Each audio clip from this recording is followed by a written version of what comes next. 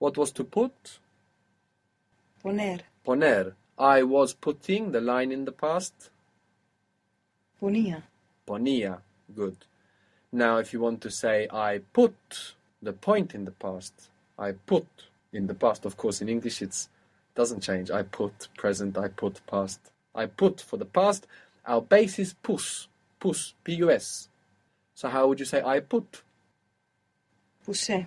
Puse. Puse. The endings don't take the accent here for these irregular verbs. Puse. You put informally. Pusiste. Where did you put it? ¿Dónde lo pusiste? ¿Dónde lo pusiste? Good. And now we can see where that poner pose was coming from. We said that when we have poner as part of a verb in Spanish, it's pose in English. Componer, compose. Exponer, expose. Opponer, oppose. And now we hear this pose sound coming out in the dot in the past. Puse, pusiste. What was to do or to make? Hacer. The base here, in this point in the past, is is. H-I-C. So if you want to say I made or I did, Hice. and he made or he did, Hizo. hizo. Here it would be H-I-Z-O. We can't keep the C because it would spell ico. Hizo. They made or you guys made. Hicieron. Good. Whenever you identify one of these irregular verbs in the point in the past where the base of the verb has changed, then you know what to do with it. That e and o is coming from ar, and then you have imos isteieron from ir. Sometimes the change is subtle. We saw that pod of poder became pud. We saw in another lesson that ab of haber became up. Ven of venir becomes vin. So how would you say I came? Vine. And he came? Vino.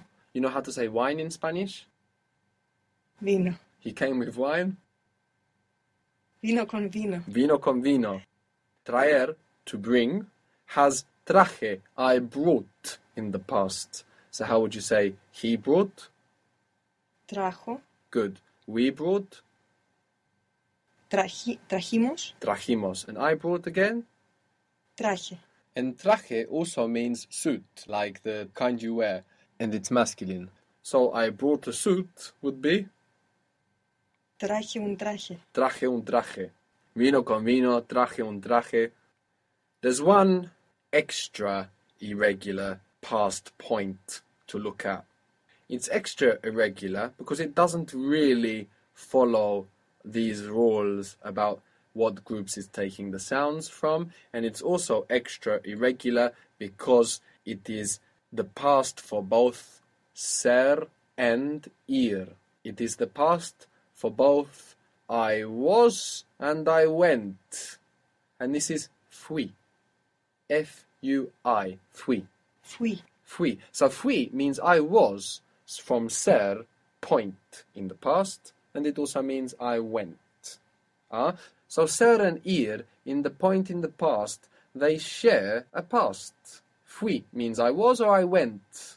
And fue means he was, she was, it was, you were, or went. So we see that it's extremely irregular. Fui, I was or I went. How would you say I didn't go? No fui. No fui.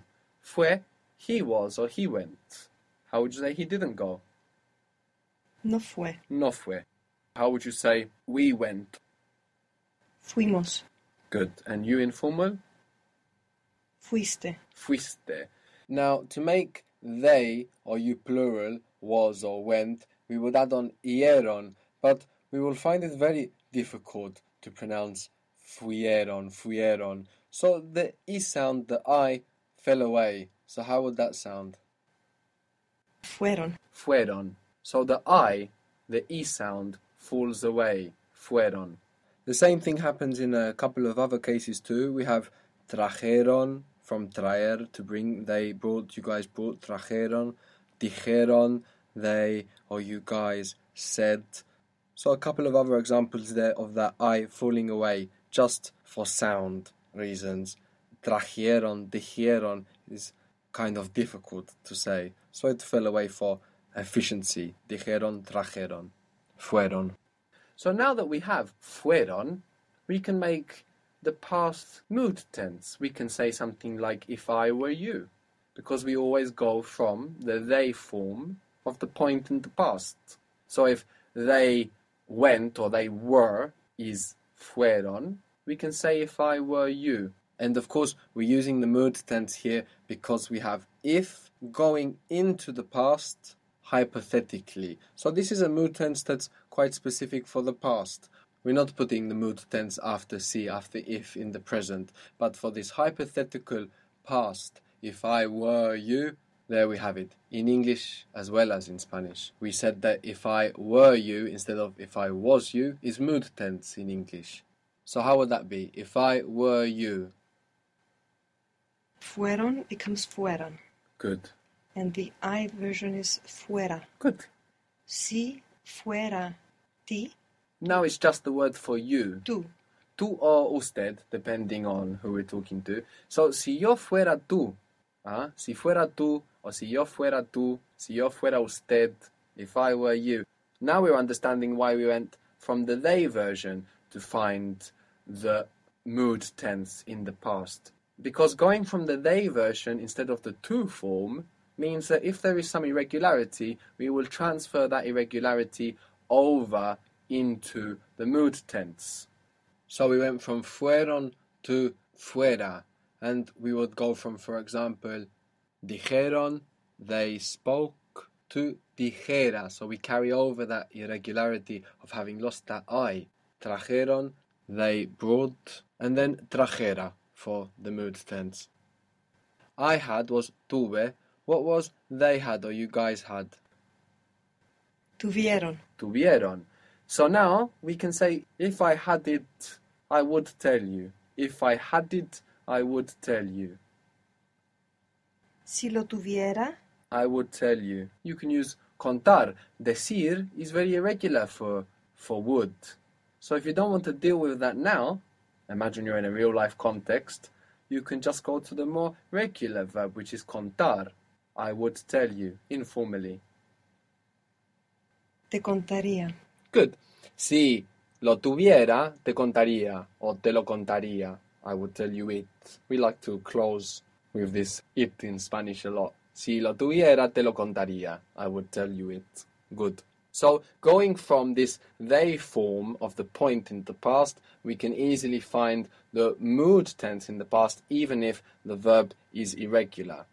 So, we have to do or to make, which is hacer, and we said that the root for the point in the past is is, H-I-C, for the I version. So how would you say I made or I did? Hice. Hice. And they did or they made? Hicieron. Hicieron. Good. So you could say, I wanted for them to do it. I wanted that they did it. Quería que lo hicieran. Good. I wanted them to do it. I wanted that they do it. Quería que lo hicieran. How would you say I wanted for us to do it? I wanted that we do it. That we did it. Quería que lo hiciéramos. Good. Well done. Quería que lo hiciéramos. Good. I'm not as interested here in installing, let's say, all of this content, all of these irregular verbs. What I want to give you is an exposure to how they might work, the irregular verbs that you can come across, so that practicing, you can manage them. So you should not be afraid of making mistakes. You should build the verbs how you're used to. And if you suspect that this one might be irregular, check with the person that you're speaking to.